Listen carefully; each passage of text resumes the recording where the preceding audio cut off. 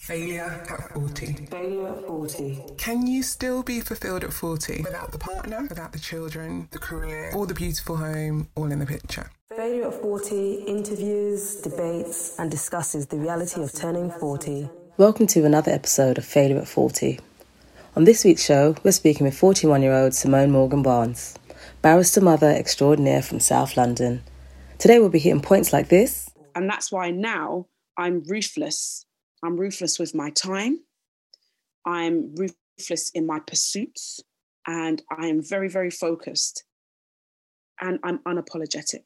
Whereas before I would apologise, I'm not apologising now. I'm not wrong and strong, but I'm not apologising for myself. Failure at 40. Being on the outside looking in, you'd think that, wow, she's got it all. She's got it together. She was able to leave home at 70. She put herself through education. She did X, Y, and Z. And, you know, she's a fighter and stuff. But I suppose if you took the time to really scratch beneath the surface, I was anchorless, completely anchorless. And that really took its toll in the 30s. So with the mental exhaustion and then just being anchorless and looking for that stability, not realizing at the time that I was looking for stability. And you'd think I would have had it being in a relationship. But it wasn't about a person. It's definitely about self. It's definitely about having that centeredness and feeling secure in everything that you are as a being. So it's definitely not about monetary. It's just the security of being still as a being. And that's what I was looking for, but didn't know it. And that's what probably had me feeling the way I felt. We've got plenty more in store, so stay tuned in. Welcome to Failure at 40. Welcome to another episode of Failure at 40. I'm Shelley, the life coach. I'm Sham, the self-love activist. Welcome to the show, Simone. Hi, welcome, Simone. Welcome to Failure at 40. How are you doing today? I'm fine, thank you very much. Thank you for inviting me. So we just kind of wanted to introduce you a little bit to the people that are listening. So if you could tell us a little bit about yourself, what you do, a little bit about your story. If you tell us a bit about your background and your occupation. My name is Simone Morgan Barnes. I'm 41 years old and my occupation is that of a solicitor. And do you have any children? Yes, I do. For my sins, I've got two boys. Dylan, who's age 10, and Sebastian, age 3. How would you describe your young years? Originally, I suppose I was born in Kingston upon Thames, when it used to be known as Kingston upon Thames back in the good old days. So I was born there and raised there until I was about 8 years old. And then I moved to Roehampton, pretty much spent time in Roehampton until the age of 16. My family are from Jamaica originally. So I am first generation British on my father's side and second generation British on my mother's side. I suppose that's us in a nutshell. Yeah, and how would you describe your growing up? Did you grow up with both parents? No, I didn't grow up with both parents. So my mum and my dad were quite young when they had me. So teens, actually, late teens. So obviously that relationship didn't work. Them being so young, I was the oldest for my mum and my dad. And then my mum subsequently went on to meet a new partner who she married and went on to have two girls and a boy. And my dad, he moved to America. How old were you when Dad moved? When I was about 3, I think 3 or 4, he moved to the States. And then he met a partner there and he went on to have 2 girls and a boy. So I was the one, you know, the cross link between them and stuck in the middle, so to speak. How old were you when you realised that Dad was no longer within the household? I don't know, if I'm being honest. I think my earliest memories are really of my stepdad, if I'm being quite honest, because he was on the scene from about, they tell me, when I say they tell me, I mean my family say to me he was around from early days. So I think he was around from probably when I was about 3 and has always been in my life from that point onwards. So I suppose he was my dad for all intents and purposes, though I never called him dad, which is probably quite unusual if someone's been in your life from 3 years old and you're not to call them, you don't call them dad. And I had many of friends actually who would call their stepdads dad, who had been in their lives equally as long, you know, 3 years old. But I think for me, one of my earliest memories was of my grandmother telling me he's not my dad. So she was very adamant that my stepdad was not my dad and I was not to call him dad. How did you feel about that? How did that make you feel at those ages? I suppose, I don't know. I just know that my nan is really influential in my life. So I think if she said not to do it, I just didn't do it. I don't know when that became like a doctrine, when it was indoctrinated in my mind, but I know that I've never called him dad. I remember my cousin, I was probably about 7, and she was like, why don't you call your Donald your dad? And I was like, I don't call him dad. And, and she's like, why not? But he's your dad. And I was like, I don't call him dad. So it's just always, I've just known it always to be that way. So I've never, ever referred to him as my stepdad as dad. It's only if over the years when I was younger, just more introducing him as my dad to people, more from a saving face, so to speak, of culture. So, when you're like, oh, is that your dad? Yeah, that's my dad. But little do you know, when you've walked off, it's back to referring to him as a first name. How often did you see your biological dad? When he moved, did he come back? Was he back and forth? Like, how often did you see him while you were growing up? I remember receiving letters.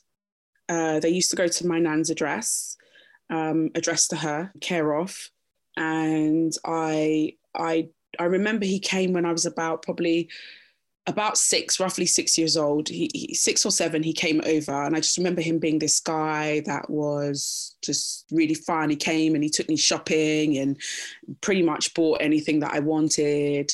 And I remember he bought me my birthday. I think he came around my birthday. But I think that's the only time I can really remember him coming to England at that stage when I was that young.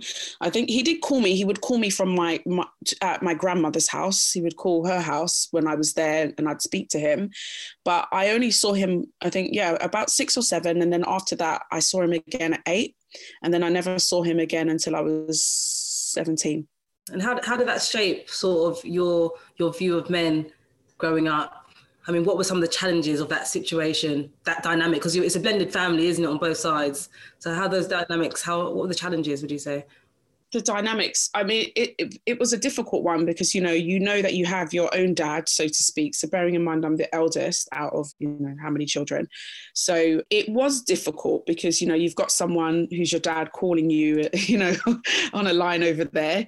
And then if there were like arguments between like my mum and my stepdad, that kind of was like a bone of contention. So especially because I look like my dad as well. And then it was difficult. It was dynamically, it was extremely, extremely difficult managing that kind of relationship, because you've got a stepdad there that for all intents and purposes, he's doing everything that he should be doing as a dad. And he assumed that role, and actually more than my actual biological dad did during my early years of life. So you'd think that I would have that degree of loyalty towards him. And again, even just giving him that respect of calling him dad. But I think that kind of altered everything, just not even acknowledging him as my dad. And then the conflict between him, my real dad, and my mum and my grandmother, actually, he was quite fundamental in all of that. And how did that shape you into your teenage years? Because I guess, I'm hearing to 17, you saw him again. What young woman did you become as a result of some of the things you've witnessed and experienced in your childhood? By not having my dad around, or just the blended family? No, either or, just the fact it doesn't, whether dad was there or not, just how do you think it impacted you? There was an impact, and I suppose I didn't really notice it until, if I'm being quite honest, until my 30s, if I'm being quite frank about it, in the way that I view men per se, and, their commitment to family and commitment to, myself as an individual. So I've been called hard before, quite a few times in relationships, that I'm quite hard and tough. But I think that's more just because of the way that I've seen like the male and female relationship and how that's been growing up. So the dynamics. Did you agree with that kind of statement they were making? Because I get called things like, I've been called that in relationships before. Don't think you're as emotional as you could be, And do you think that is their issue, or how they would like you to be for them? I think it's individual. I think it's a perception. I think it's a perception. I think for me as a woman, it was a defense armor for me sometimes in how I would come across, definitely defense mechanism. And as I said, I've kind of became aware of that within the 30s. But before then, I'd like to say it's probably just partly also indoctrinated within my personality. And I just think it's people's judgments. It's how, as you say quite rightly, it's how they view you or how they want to view you. I would probably like to more call myself resilient. Rather than hard. Well-paced word. Yes. I would like to say I'm a resilient lady. Very, very resilient, rather than I'm hard and tough. Hard and tough, they're just not the nicest of words, not very pleasant, are they? It sounds like a dumpling gone wrong, you know? Yes. Overboiled. You know what I mean? Like fried dumpling that just went real tough. It's in the oil for too long. So, do you know what I mean? Like, no, you know, there's some softness about me, of course. Absolutely. I'm extremely resilient, yes. Indeed. And I guess over time, sometimes you can start to find ways to protect yourself. And that can come across, I guess, to others who want to get to know or get deeper than maybe what you're giving at that time. So that can come across as a tough, let's say, or boundaried maybe, or not as open as one might want. Yeah, I would agree with you. I think, as I said, I suppose it goes back to that boundaries, that protectionism in terms of you do have that kind of invisible barrier wall, so to speak. And I mean, it has served its purpose for me, definitely. I suppose, take a licking, keep on ticking is, if you look that in the dictionary, you'll see my name. It's just like, how many times can you bounce back? But yeah. So what were some of the challenges for you? I mean, are we saying that the relationship challenges came out of experiences from childhood, would you say? Definitely. I mean, without exposing too much dirty laundry, because we don't have to, you've got to be respectful of your family. So without exposing too much dirty laundry, I suppose my childhood was quite fractious. It was very, very fractious. And I would say which had a tremendous impact negatively and positively in my life, and that definitely shaped who I am, it has definitely shaped who I've become as a person, as I said, in a positive and a negative way. And I'm still finding my way out of that, if I'm being quite honest, from childhood, the experiences, the experiences I grew up in. And in terms of some of the things you've strived for and achieved, and that resilience, have those come from childhood, or is that just who you are and how you've developed as a person? I've thought about that, if I'm being quite honest, over the years. And the reason being is because I look at all my siblings on both sides, mum and dad's side. I'm talking about my real dad, and I look at them and I look at me, and and I think, what makes us all different, or what makes me quite different? So in my family, I suppose amongst my siblings on my mother's side, I am the sibling, I suppose this sums me up a lot. I'm the sibling that you go to for practical advice. You need something sorted, you need some direction, you come to Simone. If you want loving, care, and ego stroking, don't come to me. I'm being honest, don't come to me. And my mum will say that. She'll be like, yeah, you're. Would you agree with that? Or actually, do you think that's the truth? Or do you think actually there is a side to you that maybe doesn't get seen as often, and that's why they've come to that conclusion? I suppose it's the way in which I express my love. And my love is not necessarily the cuddly type of love. It doesn't make it any less. It's equally just as good. It's just that I don't express the love in that way.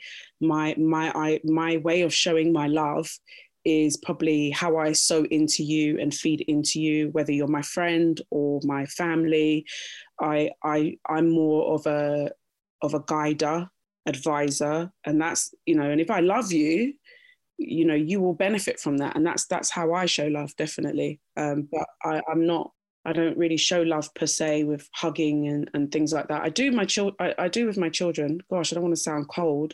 I do. I if anything, I overcompensate with my children, because I want to make sure that they have that, they get that physical, like that feel, that touch. Yeah. Exactly. Yeah. And because I know I'm not naturally like that as a person, I definitely, if not overthink it, I definitely make sure I'm always doing, I'm saying, I love you, I love you, I love you. Or I'm touching them, or, kissing them, or with my two boys, I definitely do that with them.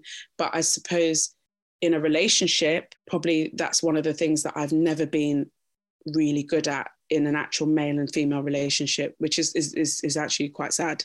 But I think you described quite well what your love language is. Your love language is actually, I'm a giver of knowledge, information. And I think I've been learning that even more of late, in particular during this time of life where we are now in the pandemic, that actually people will interact with you with different levels and communications of love, you know, and we sometimes expect everybody to show it in a way that we communicate with, when actually they're using another love style and another love language. It's quite an art to be able to actually ascertain, actually, it's different from how I love, but it's love nevertheless. But not everybody sees it that way. That's the point, isn't it? Everybody, even though you know, it is a form of love for other people, it depends on how they need to see it and how they want it reciprocated. So sometimes my way of loving is not the same for everybody else. So sometimes it looks like I love less. So you're 41.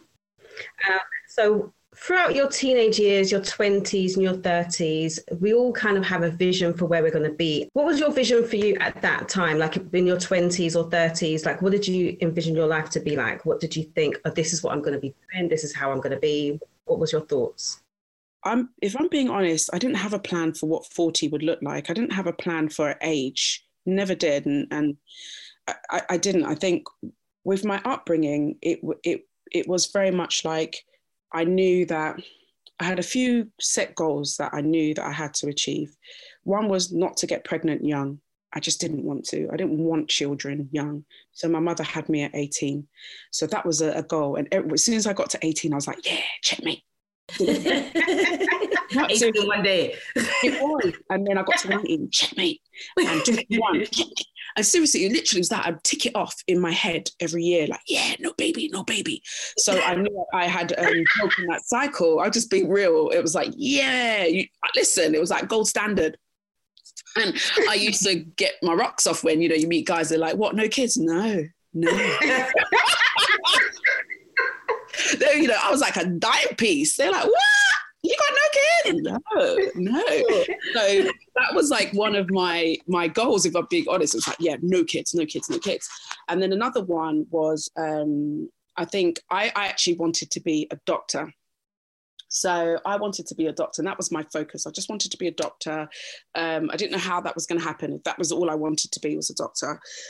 And what happened just in my late teens is that I left home quite young, about just turning on 17. I left, you know, and it wasn't a pleasant leaving. It wasn't it was choice, but not choice at the time. And that partly impacted my life and the opportunities to me. So, because what you don't realize is that you think that you can, you know, at 17, you've got it together. You're going to be all right. Yeah, I've got this. I'm going to go uni. I'm going to do this. I'm going to do that. And the reality is at 17, you don't have anything together. Nothing. You literally, I'm telling you from now, I left and it's all about how I've panned out to who I am and goals, you know, to go back to your question, Sean, but literally I left my mother's with one black bag. The scandal bag, Simone? Not even a scandal. I'm talking about a black bag. I had that same bag. Everybody had a bag. 17. Listen, at 17, I don't know where I was going, but a black bag. That's it. With whatever items you could get in a black bag is I left her house. And I remember leaving, and obviously that was trauma in itself, but and not to gloss over it, but I remember in my head saying, I'm not going back. So whatever I need to do, I'm not going back there. It's got to be a sink or swim. And testimony to my mother, it showed me how well she grew me up, because I never went back. I was able to manage by myself. It wasn't easy, but I didn't go back.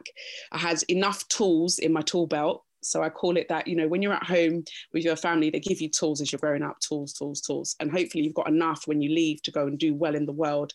And I was lucky to have some good tools in my tool belt, and then the rest I had to kind of stumble with. So in terms of like goals and plans, it literally was 1, not to get pregnant at 18, 2, just to kind of have a roof over my head, you know, and make sure I had my own home, 3, to become a doctor. Now, leaving home so young, I didn't get to become that doctor. And it was because my time was so turbulent. I was homeless, you know, sleeping at my friend's house, all stuff packed up in a car, moving to someone else's house, managing to rent a room somewhere, going to friends' house, eating dinner at their houses. So you can imagine that was like trauma, proper, you know, I can look back at that time now, so it was trauma. So that messed with my head about the doctor life. So I had no guidance to keep me on track to become that doctor. So Simone, when did the turbulence that you were kind of experiencing in moving around, being homeless, when did that settle down? When did things get a little bit more comfortable? Not completely there, but started to peter out a little bit. Not settle down, but slightly easier at uni. But I wasn't settled. Far from it. I was a mess in uni. I'd say true turbulence where it was in 30s, if I'm being quite frank. And I'm looking at middle 30s, by the way. What I'm definitely hearing from you is that actually your resilience has come through some of that journey. You know, that movement, that transition into your 30s, throughout your 20s, and really being able to develop into who you are as a person. And I wonder if that came from moving out early. As I said, when you leave early and you move out, you're either going to go back or you're going to stay out. And I stayed out. And I had to just be resilient. I just had to find a way. I just had to make things work. I had no choice. I had to make some sacrifices, crazy sacrifices. Just so many sacrifices. I had to do how many jobs, work so many jobs, give up a great place at college, a sixth form. And I gave up so many good things just to kind of keep myself going, afloat. But I didn't realize the impact and trauma of that until facing it properly within the 30s, that actually that fundamental decision there had a big impact into the second decade and then the third. And knock-on effects. Sham, you was talking about maybe leaving home early, around the same ages.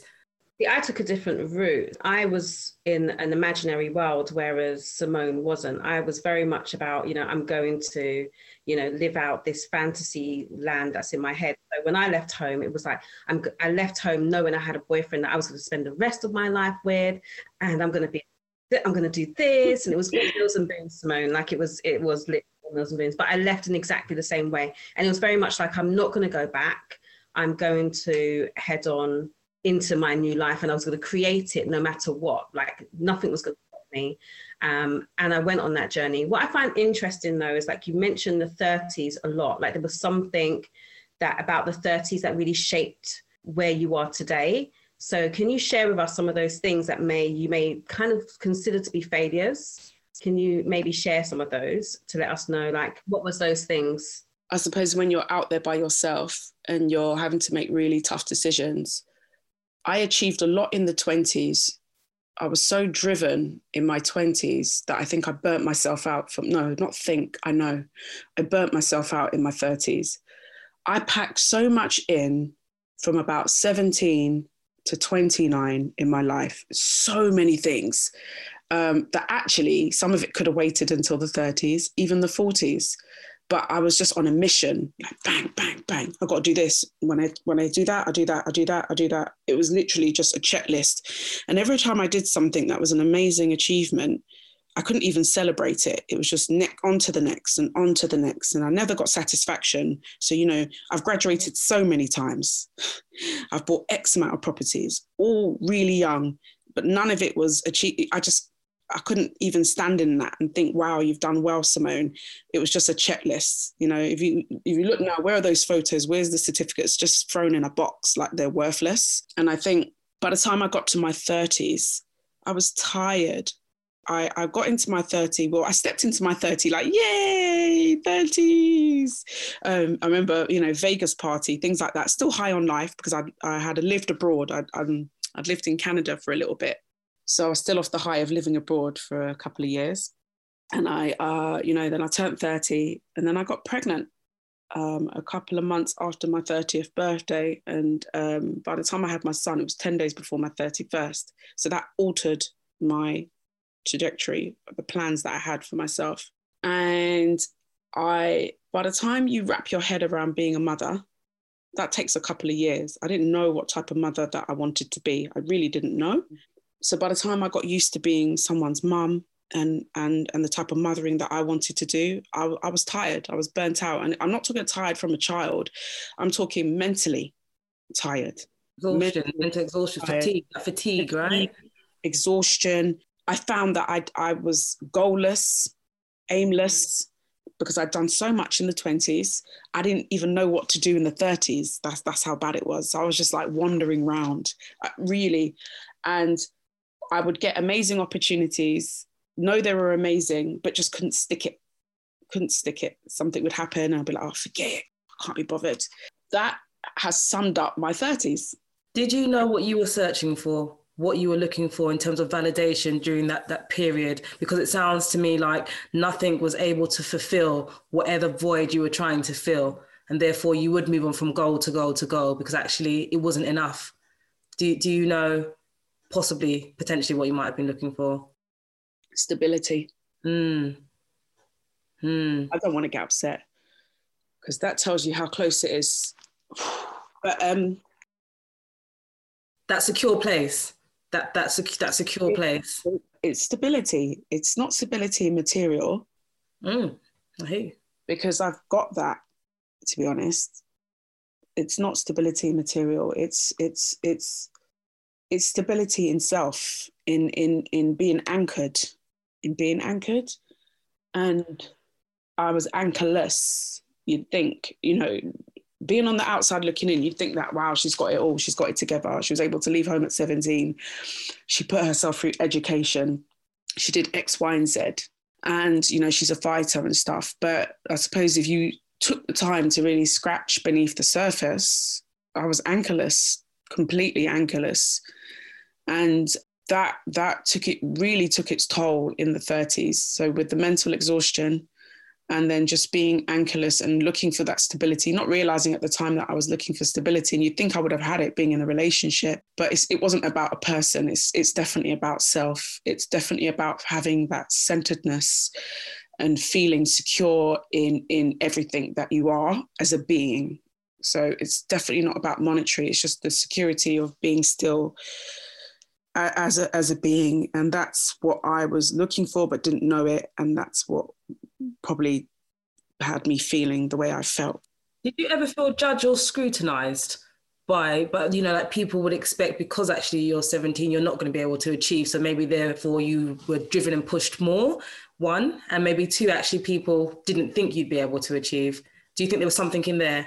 Yeah, I think I was definitely judged by my peers' parents. I don't want to say names, but I remember being young at 17, 18, 19 and hearing them saying what 17-year-old, what 18-year-old leaves their mother's house and lives by themselves, a female, a girl, who does that? What's their problem?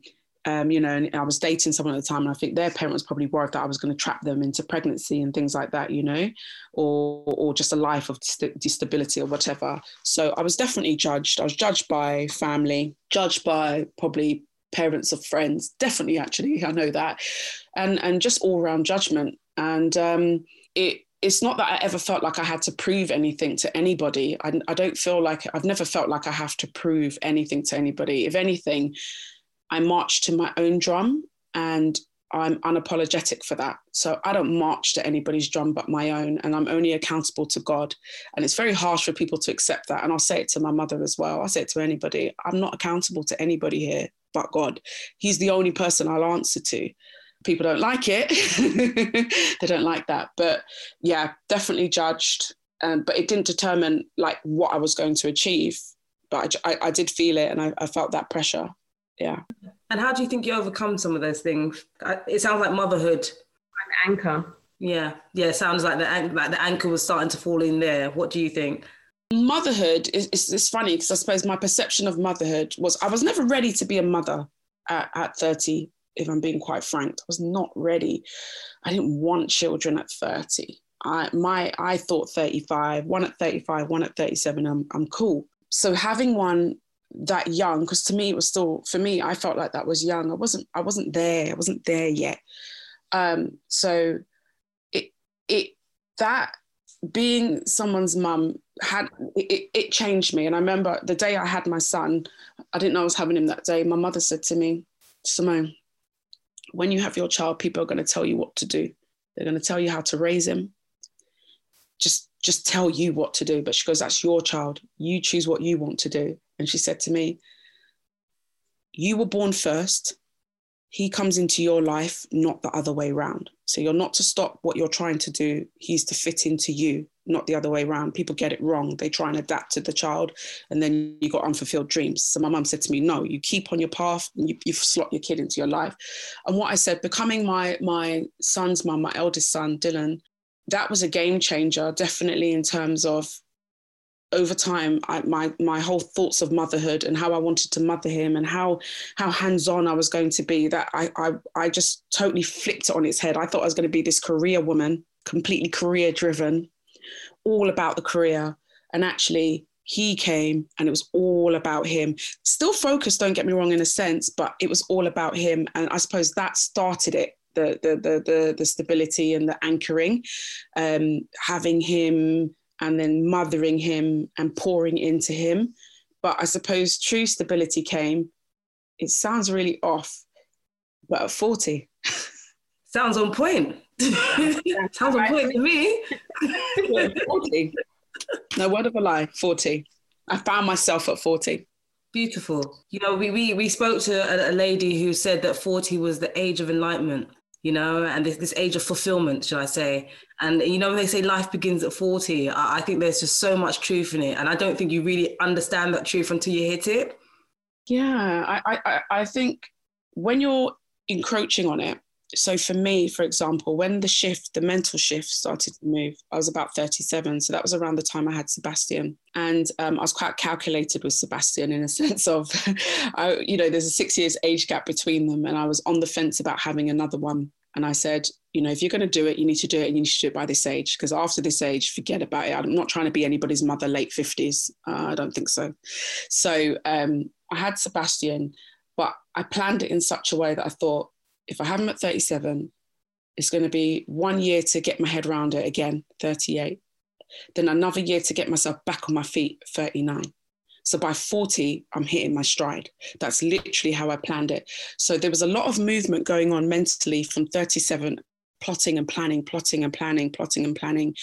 and just with me in general. And I think it literally, as soon as it was happy birthday, 40, it was like ding, ding, ding, ding, ding, ding, ding, ding, ding. Let's and go. I think the reason being for 40 is that you're looking at another side of a hill now. So I'm not saying, life is downhill and you're dying. No, nothing morbid like that. But I think what it is that, you've got time on your side, luxury when you're 17, in your 20s and in your 30s, it being quite frank, you can make mistakes, you mess around, you do this, you do that. But I think when you hit 40, you know that you can't be messing around in 40. You can't be messing around in 50. That's a joke. Like, seriously, if your ish is not together, if you don't know what you're doing, like, I feel sorry for you. I really feel sorry for you. You might be the lady still in the club, lost. I mean, I sound feisty. It's not like I'm not out, but the same with the guy. I feel like if you hit 40 and you have no idea and you're not sure, wow, because the time is running. It's like quicksand. I'm literally like looking at the clock, like, wow, another week's gone, another week's gone. And the other day I got quite upset. It's so stupid, but I turned 41 and I started crying. Because I thought, wow, my next one with a number one on my birthday would be 51. And I'm like, I'm not, fair enough, it's 10 years away. But in my head, I was like, oh my God, I'm getting old. So that's why I think the 40, when you hit that, it's not that life begins, but you would have done enough things in life to know where you are at 40 and that actually your path is now very much clear and it's no longer cloudy. Simone, what does life look like now for you? So going through all of that you've shared with us, like, what does it look like now in your 40s? Tell us a bit about all of that you've gone through. Where are you now? It looks really good and I'm really excited for my future. I feel like I did a lot of grafting So the fruits of my labour in my 20s, for example, I did all my achievements pretty much were in my 20s, the big achievements. So they are paying off, and have been in my 30s, and they're paying off in my 40s. So definitely that's great for me, great for my children, my legacy. I'm very focused more. I know that what I want to achieve career-wise, and also with, my other businesses that I have. Can you tell us about some of those achievements, the things that you've done? We know you're a solicitor, but give us like a few really just, iron them out for us. What are you doing? What ventures are you doing? What have you achieved? We want to know who Simone is now at 41. At 41, who am I? If I was to sum myself up, if I had to have a biography at this stage in my life, what would I say? I would say that I was fortunate enough to be called to the bar as a barrister by the age of 20. Oh my gosh, I have to think about this. By the age of 25, I crossed over to become a solicitor, I think by the age of 20, I think I was 28 by that age. But in between all of that, I hold 2 master's degrees, and nearly finishing my next master's actually at the moment. Homeowner of, I don't want to get into how many, but anyway, a portfolio. So a property investor, am I right? Yeah, property investor. And I suppose I have 2 businesses. One is a business, both of them are centered around children, but one, I do holiday camps for children during half-term time, summer holidays, so I run that for children in South London, specifically South East London. And also I have a tutorial business as well for children, primary age children as well, where we support them with maths, English, and reading. And right now, my focus has been on those families that, are, I suppose, lower down on the socio-economic pole and would like their children to go to private school or grammar school and think that they can't afford it and they don't know how to do it. So right now, I suppose that's my big driver at the moment, is to give that knowledge and give back to my community, in all honesty, to empower other parents so that they too can change their children's lives and the direction. So that, me, when I sum it up, those are my accomplishments, my achievements, and I'm extremely proud of everything that I do. I mean, I'm still lawyering, that's your bread and butter, but I think whereas at one stage I didn't like it, or I fell out of love with it, I love it again because I'm now able to speak to 2 sides of me. So I've got that corporate business side, which is quite ruthless, and I like that, and then I'm also able to speak towards my social value side, my giving back. As I said, I'm able to really focus on that and imparting knowledge. I believe knowledge is power, and it should be given freely where you can. So I'm so happy that I'm actually now finally in my purpose. I think that's what it comes down to. I'm in my purpose now, and for that I'm shining. Amen. And how are you managing all of that? Because it sounds like you're doing a lot of stuff. It is a lot. Well, I mean, property investment, that's fine. I outsource that. So I'm fortunate enough to outsource that to an excellent company called Moving In. And they're based in London, South London, West Norwood. So they manage all my property portfolios, and that's great. So I don't really have to deal and stress with that. So I know it's being dealt with and it's fine. I just really want to know when the money's coming in. So that I'm not really interested. I'm like, when do I get my money? That's it. So that's all I want to know. So that's fine. But in terms of like my businesses and then my normal 9 to 5, I'm not going to lie. It's hard. It is very, very hard. We've all got the same 24 hours in a day, but I'm a firm believer in, it's about what you do with those 24 hours. I'm mother hard, trust me. When I say mother hard, I'm not a surface mummy. Tiger mum, helicopter mum? Listen, sum me up. I'm a tiger mum, a helicopter mum. I'm in my son's PTA. Actually, I rep for both my sons, both of their schools. So I'm on the PTA for both of their schools. So that already is another job in itself. And I love that because I need to be involved in their lives and their education. So that's quite a lot. And then, with the businesses, It's a lot. I'm tired. Sometimes I am really tired. I've got dark. Thank God you guys don't have a camera on in terms of showing people my face. Because I'd have a cheek right now. I didn't even slap on any makeup. So I look tired. So yeah. You don't look tired, I must say. You don't look tired. I'm so tired. There's times where I go to bed at midnight and I wake up at 2, like, oh my God, did I do that? Literally in a panic. Oh, did I send the email? Did I? And then I'll be like, go to bed. Go to bed. And then my eyes will pop again at 4, like, I might as well get up now. So I'm not. I thought it was just me. I'm like the poster child for lack of sleep. Like, lack of sleep. So I am tired. I'm so tired. But at the same time, what keeps me fueled, what keeps me motivated is that, you know what, I know I'm fortunate and I know I'm blessed. And I know that not many people get to say that they get to choose what they want to do in life. You know, rather than they choosing their direction, life just tends to drag them along.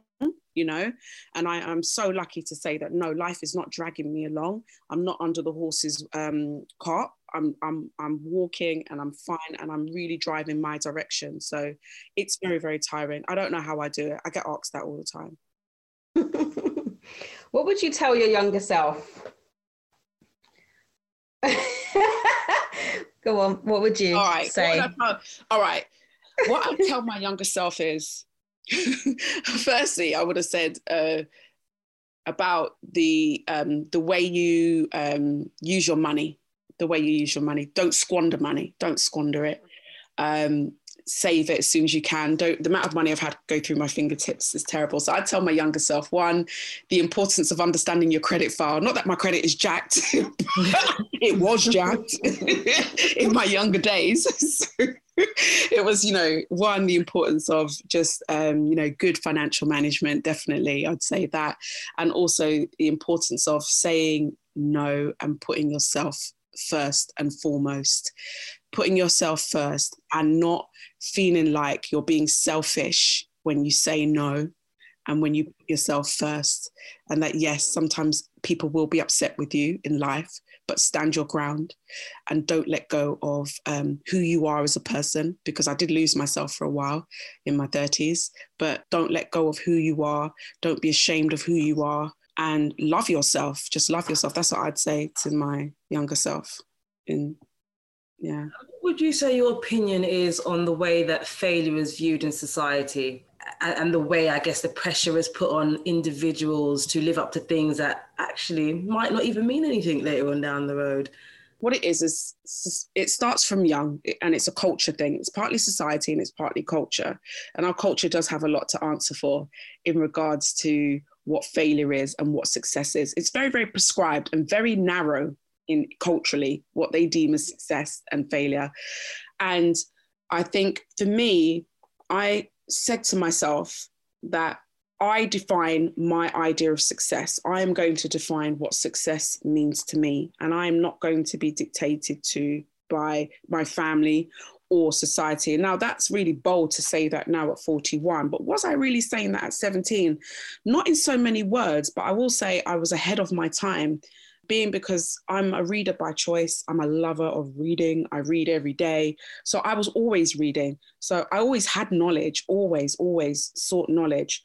And I always said that, for example, I don't want to be the person on the hamster wheel. I don't want to wake up, get on the wheel, run around it aimlessly, and then basically drop down dead once my time is up on the hamster wheel. And I said that to myself from teens, definitely from teens. I didn't want to be that person. And I figured out quite young, I'd say in my 20s, that if I was going to be happy, I definitely had to define my idea of success and my idea of failure. If I lived by man's expectations, and when I mean man, I mean my family's expectations or friends' expectations or society norms, then in some aspects, certain parts of my life would be deemed as success, and there'll be other bits that would be deemed as failure. And I think if you live your life according to a doctrine of whether that's been mandated to you from government or family, I don't think you'll be happy. I feel like there is no one definition of success at all. you'll be at your most happiest when you define what success looks like to you. Now, that could be man in a van job. That could be best checkout woman in Tesco's. I don't know, whatever it is. But as soon as you define your parameters of success, you will find that happiness. As soon as you define your parameters of failure, again, you'll then know, when to stop doing what you're doing so that you don't go down that road. But I would say that society and culture has a lot to really answer to when it comes to how people view themselves. And I think you need to be a strong character to be able to break out of those norms. And I know that I work tirelessly with my children because I don't want them to feel like their idea of success is really going to be what is dictated to them as success, because you're not going to be happy. So sum that up beautifully. Definitely. And I was just going to come in to say about leaving home at 17, because I also left home at 17 with my bag. And when I got to my friend's house that I thought I was running away to, my mum was on the phone already by the time I got there. Wow. And her aunt said to me, your mum said, get your backside back home. And I just turned around and I went back home, right?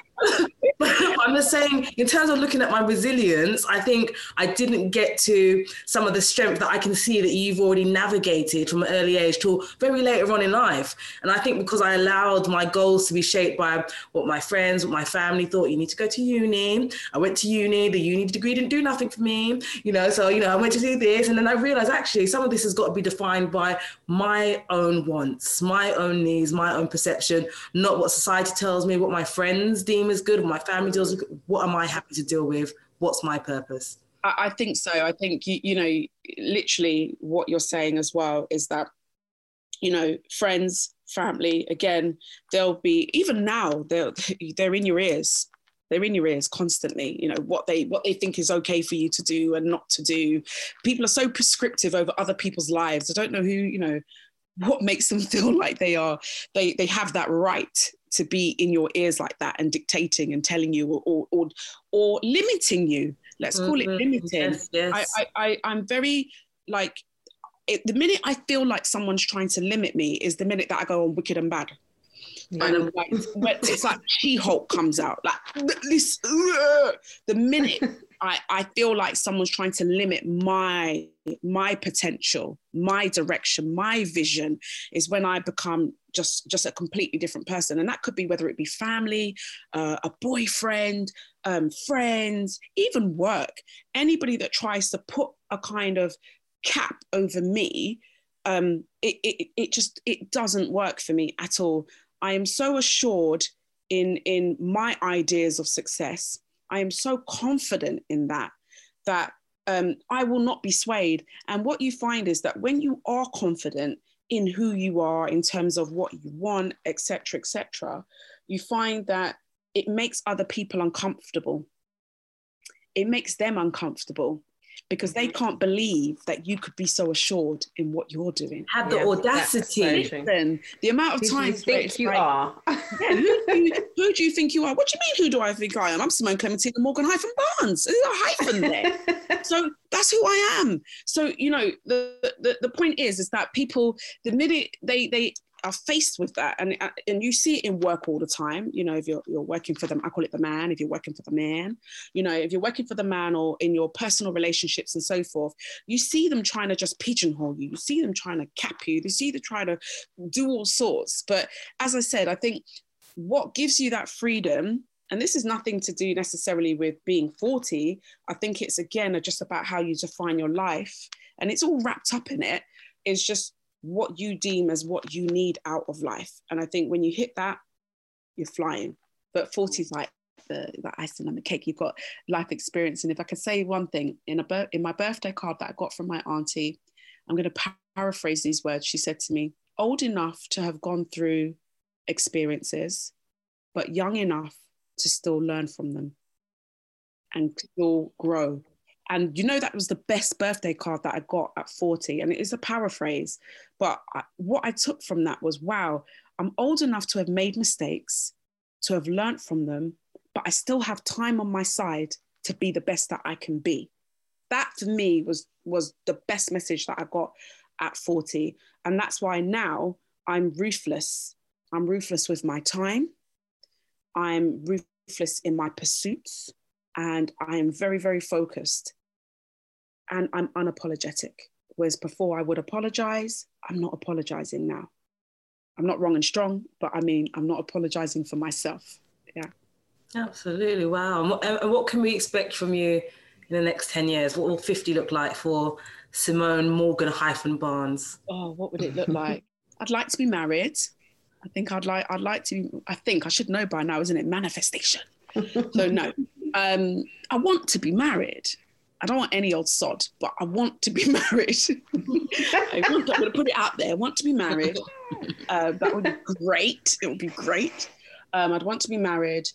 I want to see that all my hard work is thriving and that I'm able to give my 2 sons a fantastic legacy so that they're not having to start from the beginning. They don't have to anyway. They don't have to start from where I started. I already broke the cycle. Their father broke the cycle. So we're fortunate. We've done that job already.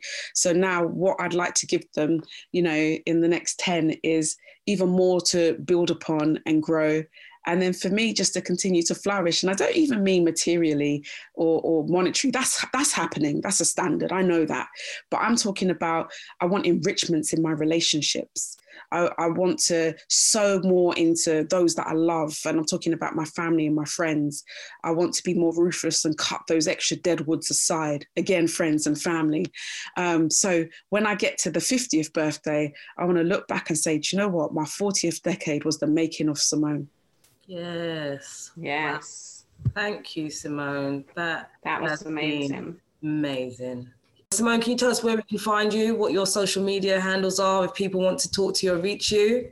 If you want to reach me, just to reach Simone as the lawyer, you can reach me at admin@SimoneMorganBarnes.com. And Simone, I'm uniquely different. And Simone is spelled SIMOINE. So very, very different. But you can reach me at admin@SimoneMorganBarnes.com. Thank you so much, Simone. It's been an absolute pleasure having you on today. And we hope maybe you'll join us another time for some other conversations. It'd be a pleasure. Thank you, Simone. That was amazing. You. Failure at 40. Failure at 40. Welcome to Failure at 40. Failure at 40. Failure at 40. Failure at 40.